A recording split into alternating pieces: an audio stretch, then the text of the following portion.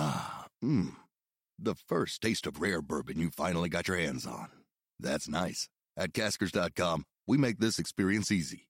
Caskers is a one-stop spirit curator with an impressive selection of exclusive, sought-after, rare, and household names in the realm of premium spirits and champagne. Discover the top flavors of the year now by going to Caskers.com and using code WELCOME10 for $10 off your first purchase. Get $10 off your first purchase with code WELCOME10 at Caskers.com.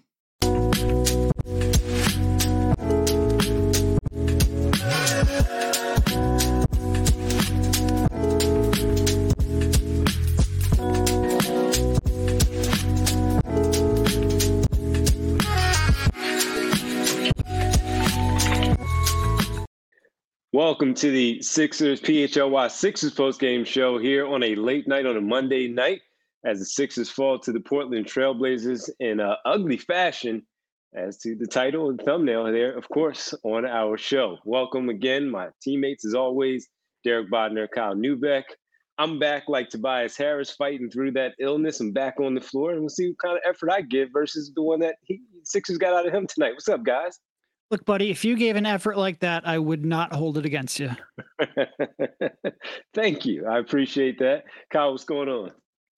Other than watching that disaster class and my headphones not currently working and dealing with a weekend of people in my mentions crying about Joel Embiid and 15 other things, I'm doing great. Happy to see your face again after it was just Derek and I. Well, mostly just me with Derek as a bystander, mocking the entire city of Denver and state of Colorado on Saturday. So we got a little bit of a friendlier voice, friendlier face around here. So look, every now and then when you want to cook, you just got to let you cook. And that's what I did on our last show. Well, I'll jump in on the Nuggets conversation when they meet in the finals. How about that? And we can talk to those folks in June, but they got to worry about winning a game in January on this road trip. Let's not put the cart before the horse on that one. Hey man, well, you're not wrong about that. This one was bad. 3 games in a row here along this 5-game road trip. 2 more to go. First night of a back-to-back in Golden State on Tuesday night. But this one, after looking like at halftime and even first quarter, things were all right. They're playing a bad basketball team, and they're certainly going to fight for this when you saw the fight in them against the Denver Nuggets, as you guys talked about on Saturday.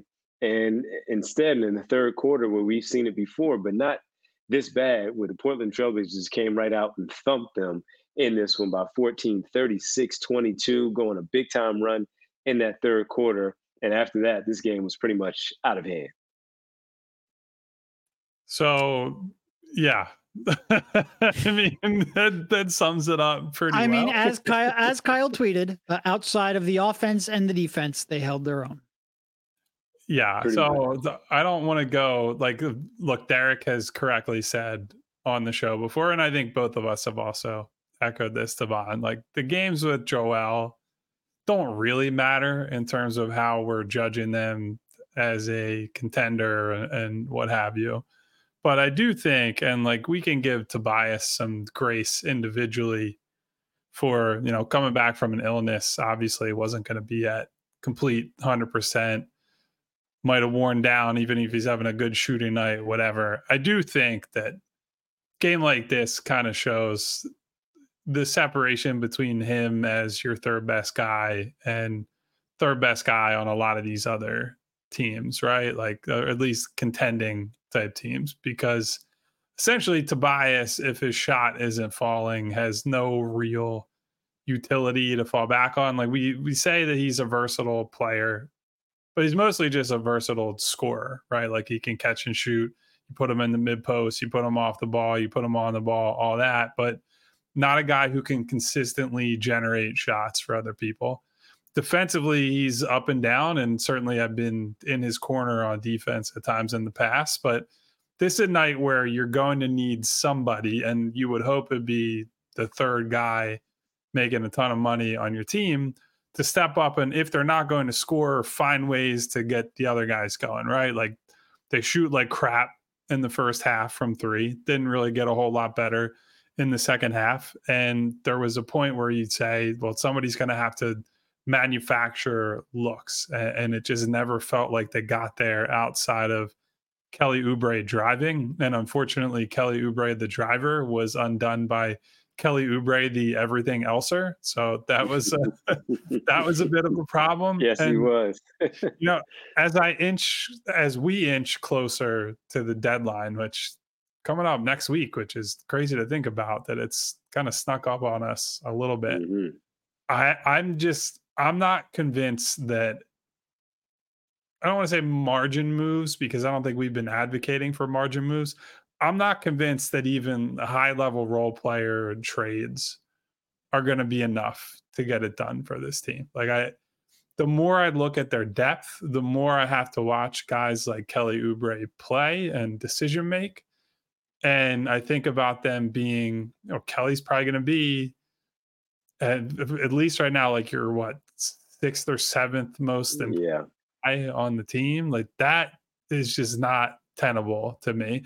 And it might be tenable if, your sixth or eighth or ninth most important guy was a bunch of smart players. Like, you had a bunch of other Nick Batum, high IQ type guys, but they just have a lot of guys who are like, you're praying that their shots are falling, because otherwise it's a complete roller coaster night to night. And I just wish they had another decision maker that I really trusted on this team. Sure. Part of that, Tobias came back after, was it 2 or 3 games off? It's probably a lot to ask him to carry, even against a team as bad as Portland. It's a lot to ask him to kind of carry that in his first game back. You expected him to be a little bit rusty. If you're going to, I hate to say steal a game, because Portland came in with, I think, 30th ranked offense and a shitty defense, so you should be able to beat them. I think they'd won like 4 of their last 15 games. But if you're going to win a game without Embiid and Maxey, you're either going to need your shots to go down, or you're going to need to dominate the possession battle and out hustle. But none of that happened. They shot like 3 for $1 billion from 3. They might have made a couple in garbage time. I'm not really sure. I was getting my studio set up, and quite frankly, not a whole lot. I know they made one. Turk made one. I do remember that happening. But none of that. Friend of the pod, Turk Smith. Sure. Well, after airballing too, like, you're taking anything you can get right now. But they have nobody to create a shot. And yeah, they only made a couple of threes. A lot of that is because those were tough attempts, because there's nobody to create any kind of space. I thought it was real discouraging in the third quarter how they got seemingly out hustled, how there was a lot of miscommunications on defense, how the bigs were seemingly lost almost every time down. But at the end of the day, to Kyle's point, the deadline's coming up here in a little over a week. I don't know that any of this really changes where I stand. And quite frankly, I wasn't 100% sure where I stood going in anyway, because this is a deadline where none of the pieces are perfect, where you are weighing whether or not you should try to wait for one to become available over the summer. And you have to judge how close you are. And we've just seen so little of Embiid and Maxey together recently that it's hard to have a great gauge. And that, to me, like, we can talk a little bit about the East standings getting closer. The Knicks and the Cavs don't lose anymore. That is a little bit problematic. I think the Knicks right now are pretty much tied. I think they're actually ahead in the win column. Yep. So like that lead, quote unquote, for the race for the third seed has dried up. But beyond that, you just haven't had a chance to really evaluate this team in a long, long time. So as you guys talk about that, one thing that I wrote down in my notes for the first quarter was how Pat Beverly was the engine of what the Sixers were doing yet again. And of course, they were all inspired against Denver, nationally televised game, and Embiid last second not playing and scratching that game. And you saw how they played. You saw how Beverly played and the things that he had going on with Jamal Murray also. And that was the case again early on. But as you guys lay all of that out, I also put that there because let's see how sustainable it is once again against this team. When you also have Tobias Harris coming back, and again, coming back from that illness, the flu, it's a lot to ask to carry.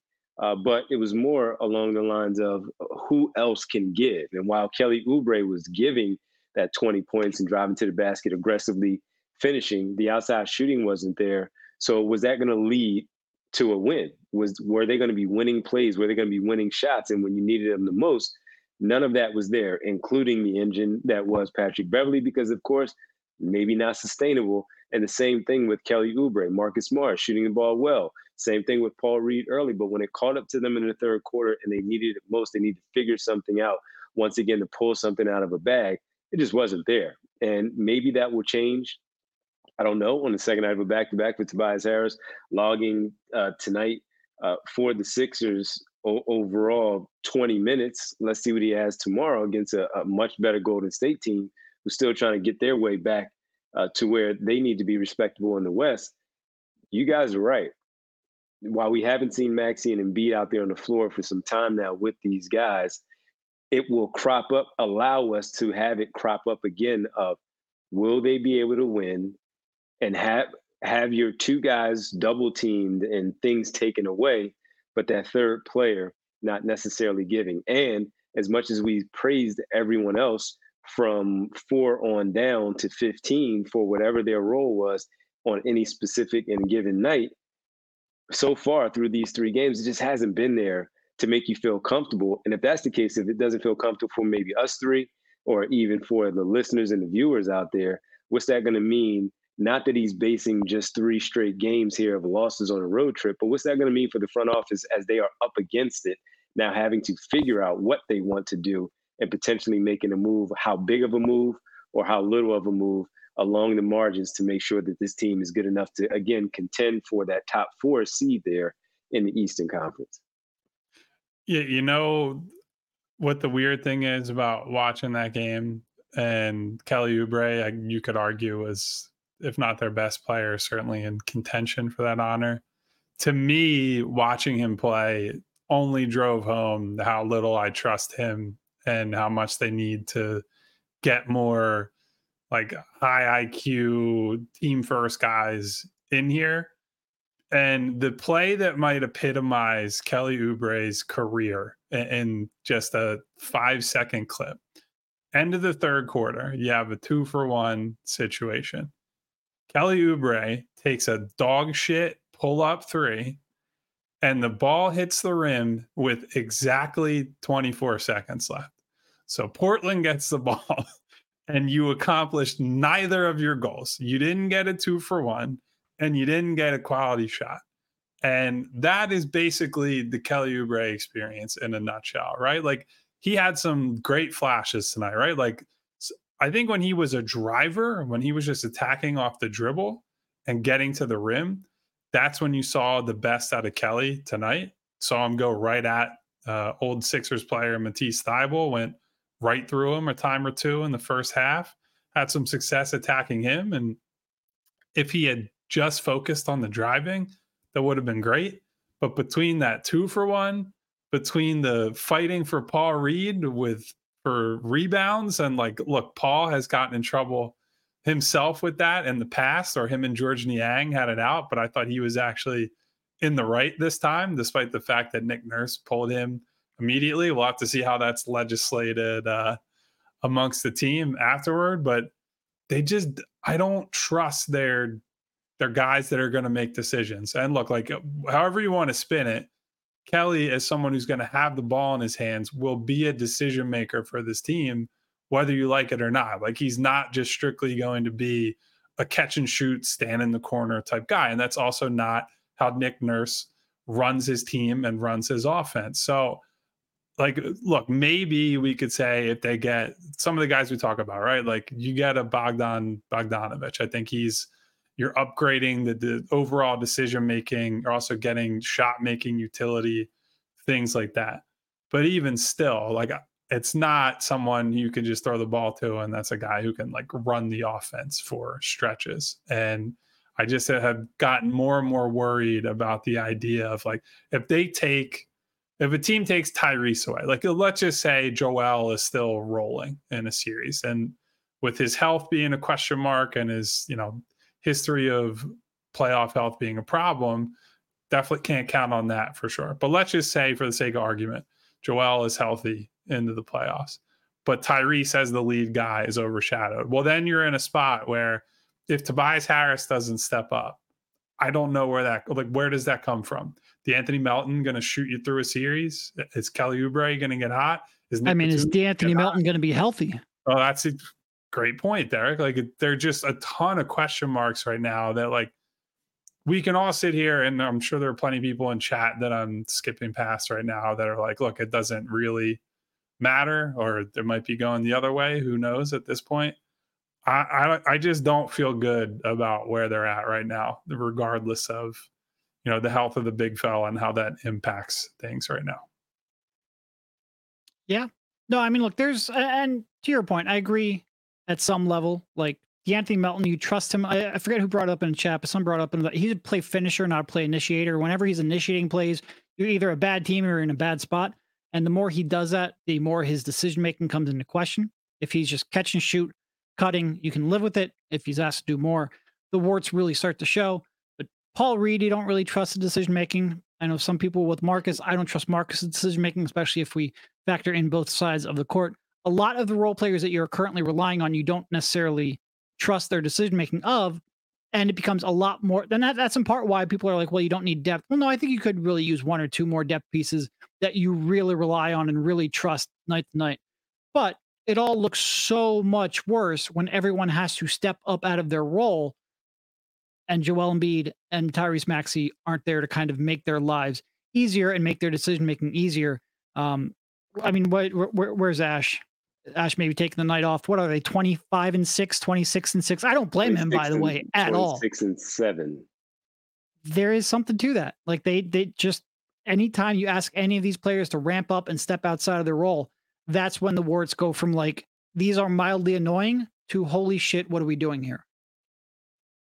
I remember when we left the other night, the Indiana game, and I know I said I think I was talking to both of you at this point, they lose that game, and then it said that, hey, this has a chance to kind of spiral a little bit in the wrong direction for them because of the Denver game upcoming and just being on the West Coast overall. And if Embiid was going to have the knee issue when he banged knees with Miles Turner that night, if this was going to be something that could have been problematic going forward, which we have now seen that he has not played in these two games, that this could start to go in the wrong direction. And as Derek, you mentioned the standings with the Knicks being tied because the Knicks have the tiebreaker now in the third spot in the East.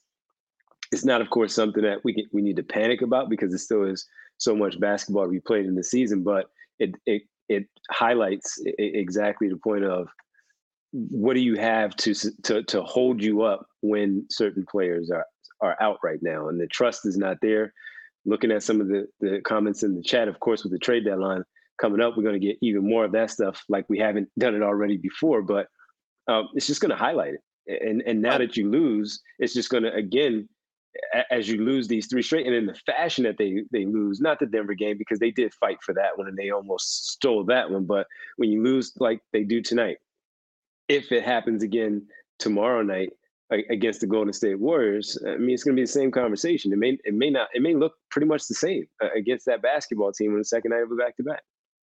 But like you say, like when there are pieces out of the lineup, it's not like we're talking about Tobias Harris out of the lineup here. You're talking about Joel Embiid and Tyrese Maxey. There aren't very many teams that you're going to be able to take their two stars, their two all-stars, or one of them who's an MVP, and have a chance to compete on a night-to-night basis without them. So I do think we have to worry a little bit about overreacting here. And really, I don't even know if it really matters because it's not like there's a star that's going to become available here in the next couple of days, that at least I don't think. So a lot of it's going to be how much do you keep that powder dry for the summer. But like, I don't know. It's just like, if you were told me that this team sucks without Embiid and Maxey before the season, regardless of who they acquired and Oubre and Morris and any other pieces, I'd be like, yeah, they probably suck without Embiid and Maxey and with Melton out and with Tobias just coming back. Like, I don't necessarily think anything that's happened here in the last 2 days or last two games has been a surprise. It's just there's so much uncertainty now with Embiid and that knee, with Melton and that back, that I don't know how to really move forward. Well, you know what I never feel uncertain about, guys? Our good friends at Bagels & Co. Because Bagels & Co. offers huge Brooklyn-style bagels made right here in Philadelphia. I eat bagels several days a week, and Bagels & Co. offers an average of around 15 to 20 types of bagels that they rotate seasonally. Really looking forward to whatever they got cooking up for this spring after some great Christmas-themed bagels throughout the winter. And guys, if you're a cream cheese person like I am, they offer 30 different flavors of cream cheese that rotate throughout the year. They have themed cream cheeses for all the local sports teams. I know the Sixers have left a bad taste in your mouth recently. I can promise you that Bagels & Co., their cream cheese Even the Sixers themed cream cheese will leave a better taste in your mouth by a long shot. But just as important as that variety and the bagels and the cream cheese is the affordability. Bagels & Co. have kept their prices down as inflation goes up and up so that you can be an everyday customer, not just someone who comes in for a weekend splurge. And they even offer premium coffee at a superior price to most national brands and chains. So for the best Brooklyn-style bagels made right here in Philadelphia, head to www.thebagelsandco.com/store-locator to find the closest Bagels & Co. near you. All right. And after you spend some money there and you feel like spending a little bit more money because you're in a generous mood and you want to watch a good game, maybe for the big game coming up and the professional football, or even first game back here in Philadelphia after a 5-game road trip, you go to Game Time, because buying tickets to your favorite events shouldn't be stressful at all. Game Time is the fast and easy way to buy tickets for all the sports, music, comedy, and theater near you. And with killer deals on last-minute tickets and their lowest price guarantee, you can stop stressing over the tickets and start getting hyped for all the fun that you'll have. Maybe you're out there in the Bay Area and you want to catch your team out there against Golden State. Well, again, flash deals, last-minute tickets for you if you want to catch Philadelphia out there in the Bay Area. Easy to find and buy tickets for every kind of event in your area, not just hoops. Images of the seat views, lowest price guarantee, event cancellation protection, job loss, etc. there for you. Let me tell you about a couple of things that are also going on in Game Time as we talk about last-minute tickets. If you forget about planning, if you don't need to plan months in advance and you can just spur the moment, Game Times has the deals on tickets right up to the date of the event. Get exclusive flash deals on tickets for football, basketball, baseball, concerts, comedy, theater, and more. The Game Time guarantee means you'll always get the best price. If you find tickets in the same section and row for less, Game Time will credit you 110% of the difference. Snag the tickets without the stress with Game Time. Download the Game Time app, create an account, and use code PHLY for $20 off of your first purchase. Terms apply. Again, create an account and redeem code PHLY for $20 off. Download Game Time today. Last-minute tickets, lowest price, guaranteed. So we do have a big super chat from Jake M that I feel like we should throw in here because it sort of dovetails with what we're talking about, asking if Joe's injury is as serious as Ramona Shelburne made it sound on, I believe it was on NBA Today. Is it the right or the left knee? Is it non-contact or contact? I mean, you guys can sound off, weigh in with whatever you have been told on this. Here is what I would say, big picture here. I don't feel good about us being this far into this knee situation, and all we're hearing is the symptom and not the diagnosis. We have been at this for weeks now. It might be over a month at this point. I'm not actually, I have to go back and double check the dates on everything. But, you know, I've talked to people, not with the team, but around Joel, who prior to him returning the first time from the knee injury were saying things like, look, he's in a lot of pain and blah, blah, blah. The Sixers shot down how Ramona framed the knee injury the first time, as I believe she got some of the, Derek, you parsed that out, that some of the specific details were off there. But I think I'll use a term that Derek's used that he borrowed from Brett Brown. They feel like they're kind of half pregnant with this right now, where he's played through some of these games and then he misses time and the swelling flares up. And then you hear things like, oh, well, this is just something he's going to have to deal with the rest of the year. And it's like, okay, well, why? Why is this a thing that he's going to have to deal with the rest of the year? And if I'm supposed to take his, and by extension, their word that he's going to be about the team and the playoffs and all this rather than the 65 games and MVP and the immediate games and so on and so forth. Why are we doing this like piecemeal, day by day? Joel might play today, he might not. He wakes up today, we don't know what's going on. Like, why is this such a day-to-day thing? If in everyone's mind, it's like, well, he's just going to have to deal with this for a while. Bless you, Derek. And did I miss the mute button? Daggone it. I apologize. I have a mute button right here on my desk. I went to hit it. I guess I just missed it. So I apologize for that. Yeah, you were like a 63-point shooter tonight. That's what it happened. Is 1 a.m., man. I'm trying. So you're good.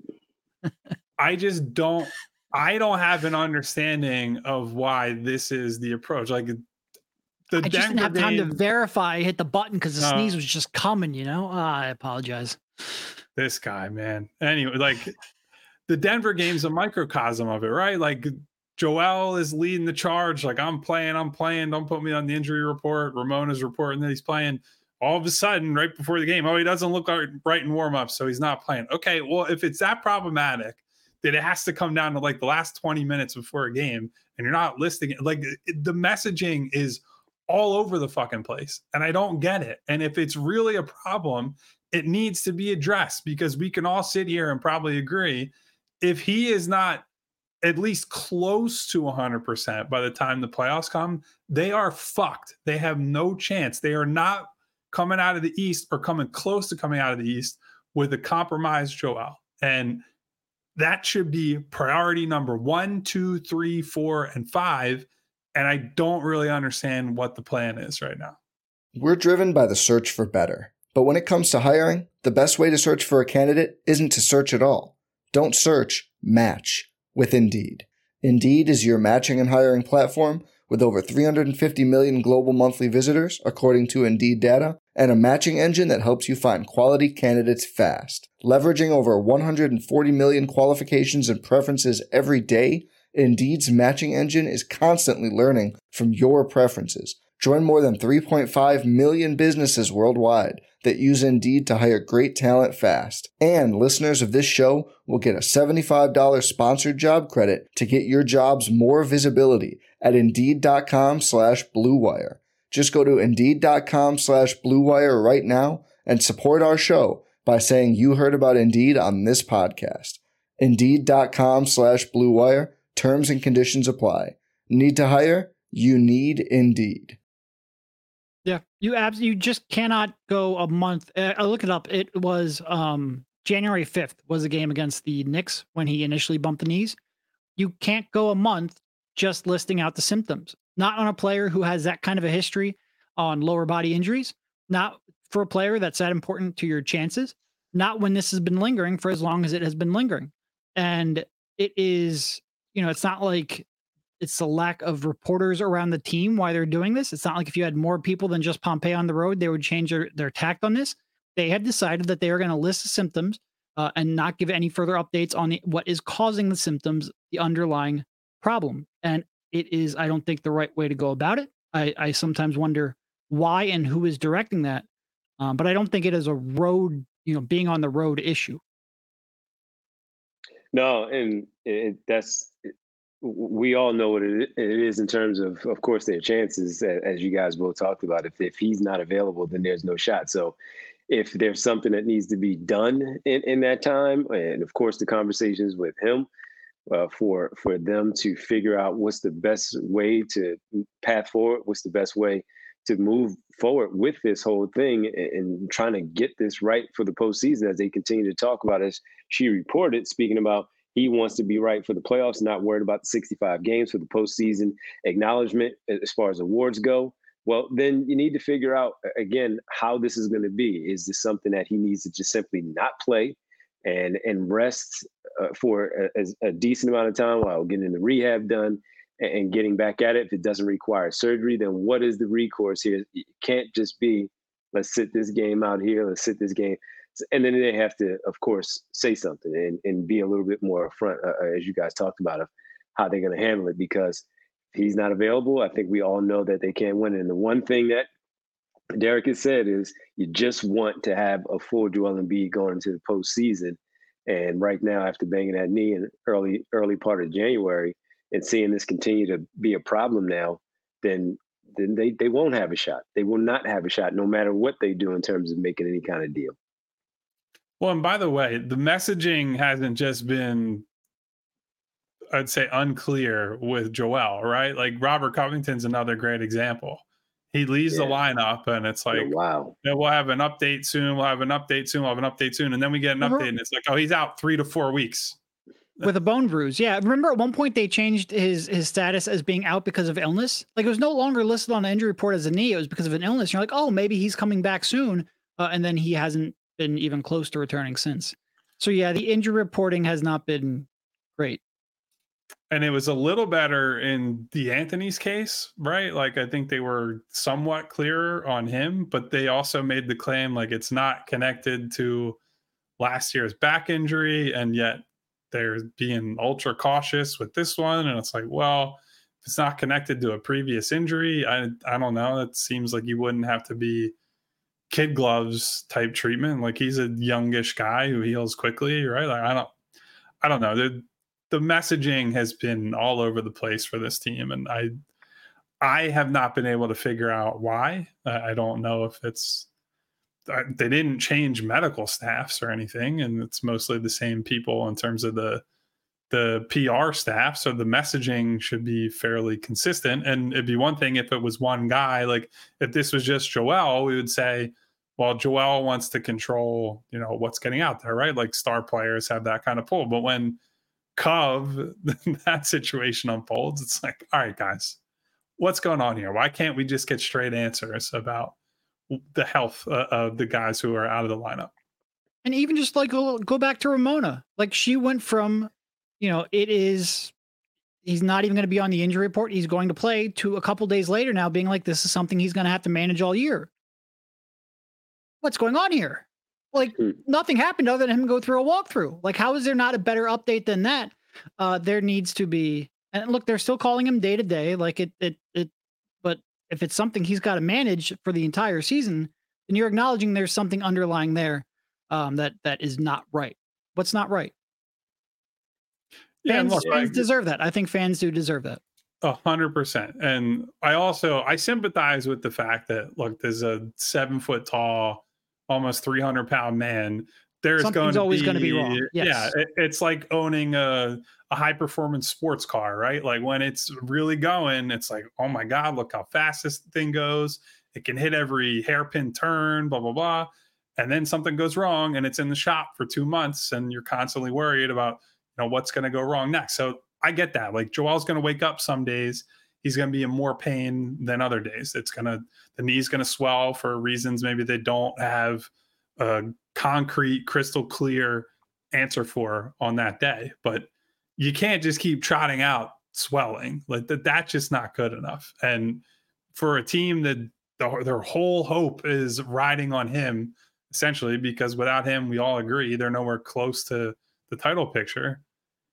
I hope that it's at least clear internally, if it's not clear to us, whatever the plan is.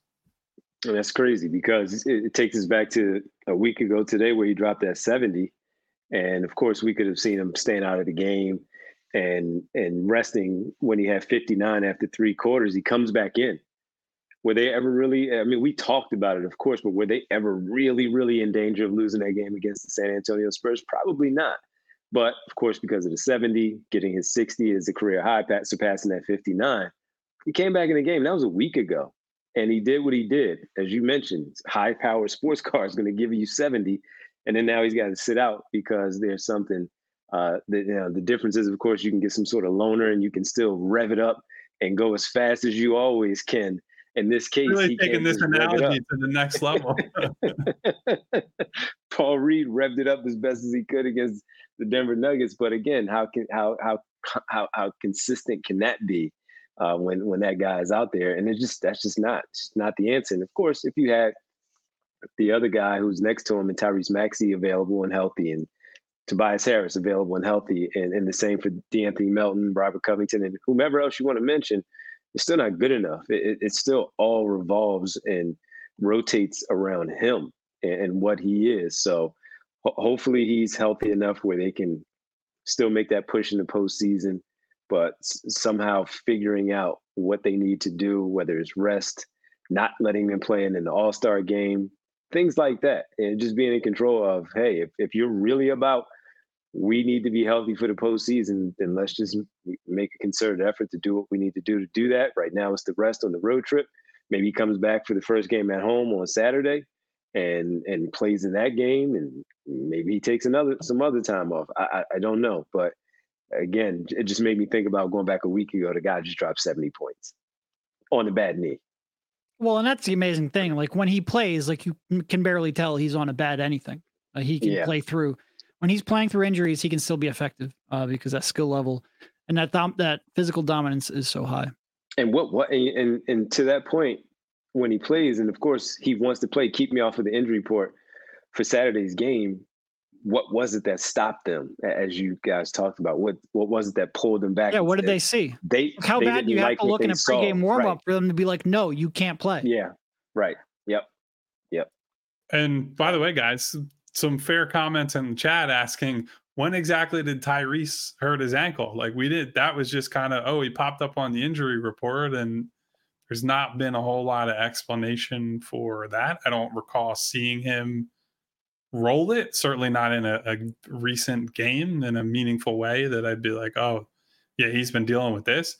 I don't think it's the worst thing in the world for a guy who's played a gargantuan amount of minutes this year to get a couple of days off in the middle of the season. You just pack it in for a couple of games and let some other guys play. And you could argue, let some other guys show off and potentially showcase some trade value, but can't say there are many guys showcasing trade value tonight in that game against Portland. And hopefully this doesn't balloon into a situation with Tyrese too, as we're talking about some unclear messaging on the health stuff. I didn't write anything. I thought I saw him tweak it at one point, but I didn't think, as you said, I didn't think it was anything that was worth noting because, put it in my notes just because it didn't seem like it was all that bad. It was more of he flexed it, got to the free throw line kind of thing and just shook it off. But if that one was the one, I did not put it in my notes, but I just vaguely remember him rolling it, but not enough where I thought he was going to miss any time. And as far as up in their trade value, I guess Saturday was their one opportunity to really do that in that game against them, or Malcolm Brogdon trying to do that in this case to come to Philadelphia with the way he showed out against them tonight. We've had a lot of showcase games for guys we talked about on the show. Oh man, Klay Thompson next.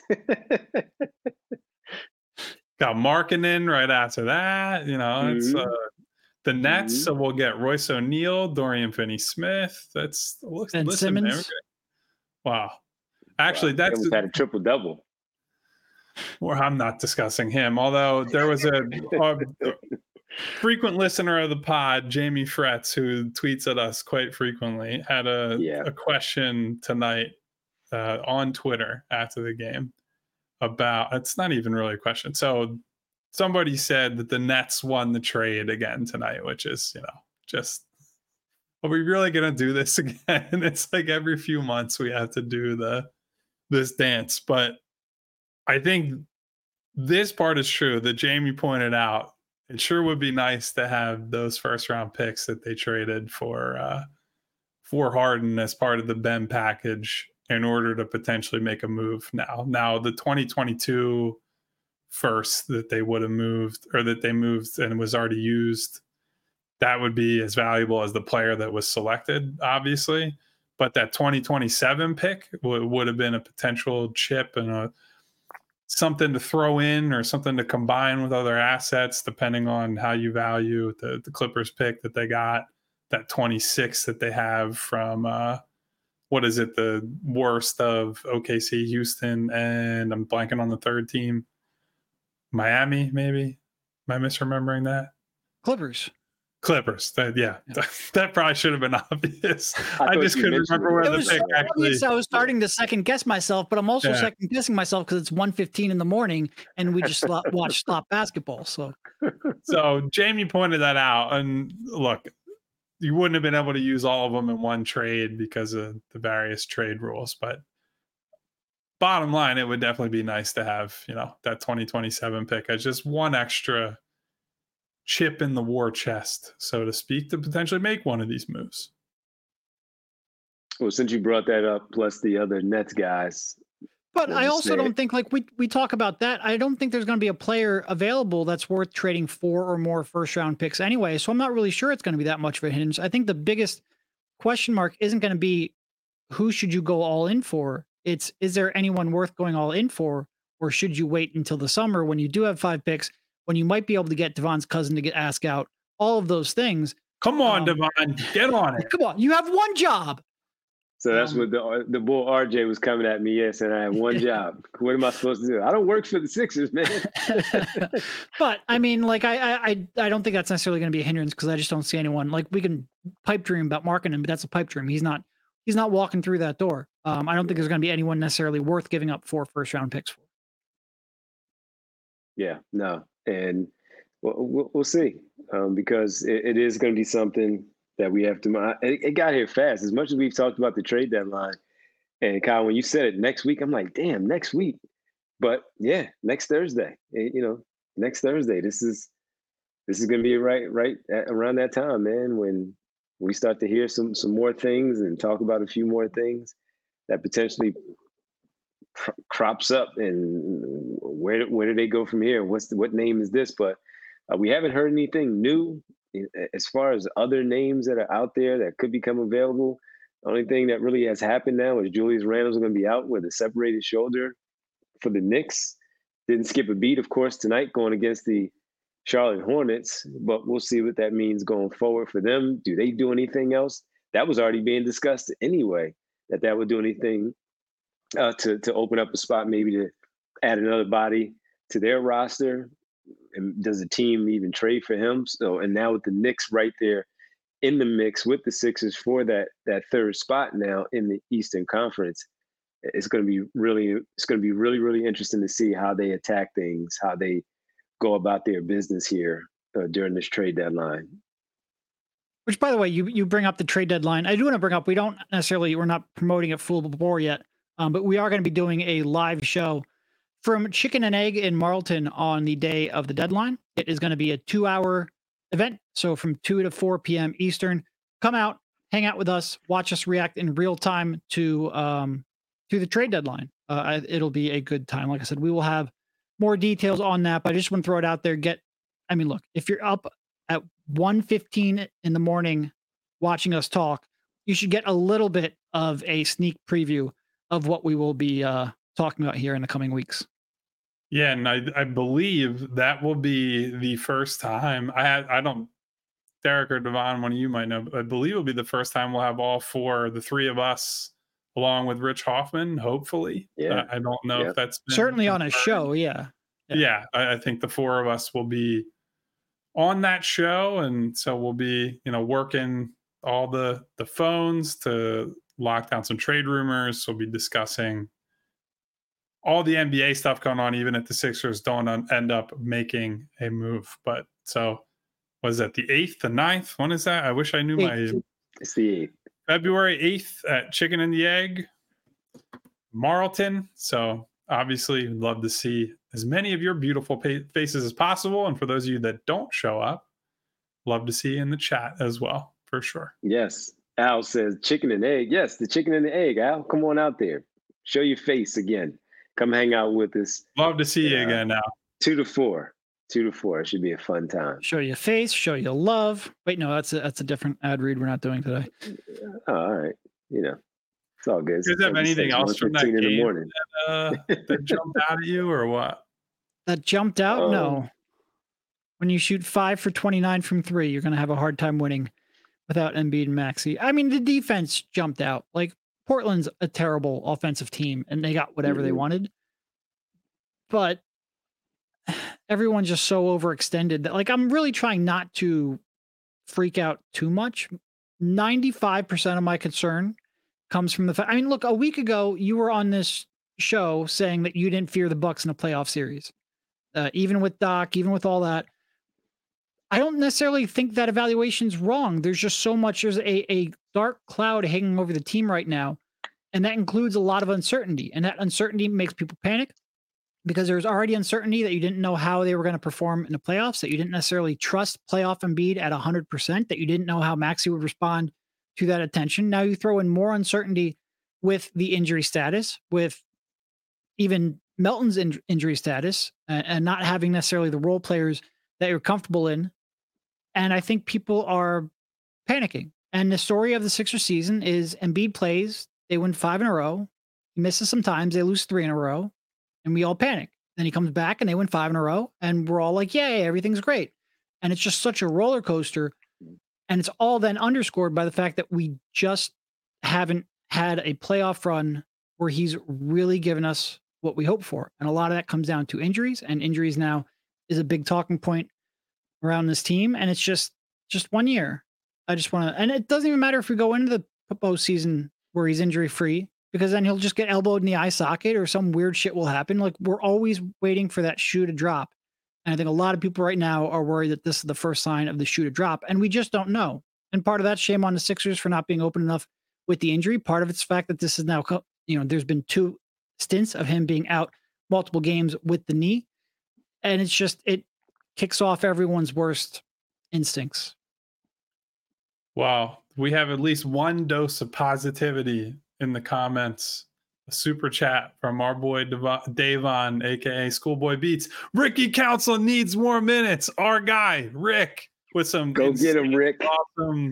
Insanely awesome dunks in extended garbage time tonight. So that was certainly fun to see. I would add on to that to quickly touch on the game that is the headline of the show. I thought Mo Bamba looked okay in his return to action tonight. I actually thought he tried hard, like played hard. And that, as Nick Nurse has said, is one of his biggest problems, is like the guy's got the tools. Seeing him fly back in transition to contest a Jeremy Grant 3, I was like, man, he's like a completely different guy than somebody we've seen in the past. Yeah. So some decent moments for him. He had a couple of moments where he got beat, sort of like ball watching, and that's fine though. The effort was there. Yeah, sure. If that's what we're going with as a positive, it's pretty dire straits, but I don't disagree with you. Nah, it was a play with Tobias Harris, forced the pass to him in the lane. It was really crowded in the third quarter, shoveled it to him. He came back out, shot the fadeaway jumper, shot clock violation. Tobias shouldn't have passed it to him. And I thought Nick Nurse was going to pull Tobias and get him out of the game because it was about 6 minutes to go. And instead, he took Mo Bamba out. So I'm like, I wonder if he's really putting that blame on Mo Bamba. But then Bamba came back in and he continued to play well. And he has the first game back after missing that time. He looked pretty good in the minutes that he was out there. Has a few of those Space Cadet moments from time to time, but for the most part, he looked pretty good. Davon also says, can we just get a bench of 46, 36, 78 basic players? 46. I feel like the whole league would like to have those type of players. So that's a little bit difficult. Oh, man, absolutely. But, hey, tough loss, ugly effort against that team. First night of a back-to-back. They're in Golden State, taking on Steph Curry. And Draymond Green is back in the Golden State Warriors on Tuesday night. So should be an interesting one against that team. They had the night off. Milwaukee lost first game for Doc Rivers. They lost to the Denver Nuggets. New York won, as we mentioned. Boston also, did Boston play? Yeah, they beat New Orleans by 6 at home. So everybody right around the Sixers, those were their final scores for them. Sixers dropped theirs tonight. They're now 29-16 on the campaign. All right, everybody, we ready to get out of here? Should I say goodbye to our peeps in the middle of the night here? Folks. I ain't got shit left. Got to tell them good night now. Some of us, anyway. Would like to send a giant thank you to everybody who's with us, especially our fellow East Coasters. So Jay of the Jungle has been maybe the most active chatter tonight. He's been taking on all comers in the comments. Fighting everybody. Jay of the Jungle. We got Jason Hines, You a Fraud, Sam, Cannoli, RC Campbell, the Bull RJ. What up, RJ? Jake M, who gave us a giant super chat. Thank you to Jake M. Davon gave us a couple of super chats toward the end. Thank you, my friend, for stopping through as always. Eric Schmidt, Kane, Furious. I know Al, the 2-minute warning was in here. So what up, Al? What up, as Al? Always. Let's see. I'm still going up here. Dude, I'm sorry. My brain is, if I miss people or I don't get Elaine, We have Liam Stevens. I'm saying Cannoli again because I wish what up, Cannoli? More people named Cannoli in here.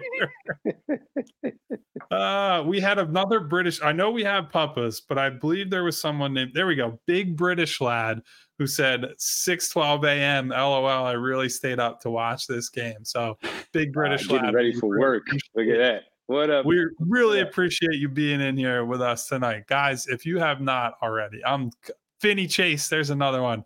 I'm cutting the names off there. Please hit the subscribe button. Please hit the bell icon so you get notifications Ding. each and every time we go live. I imagine all you guys do who are in here, but I'm just saying it anyway. Hit the thumbs up button on your way out because it'll give Derek an extra boost of caffeine that he is surely going to need tomorrow after staying up late. We will see you guys tomorrow night after the Warriors game. Good night, everybody. Good night. Y'all silly like the mayor.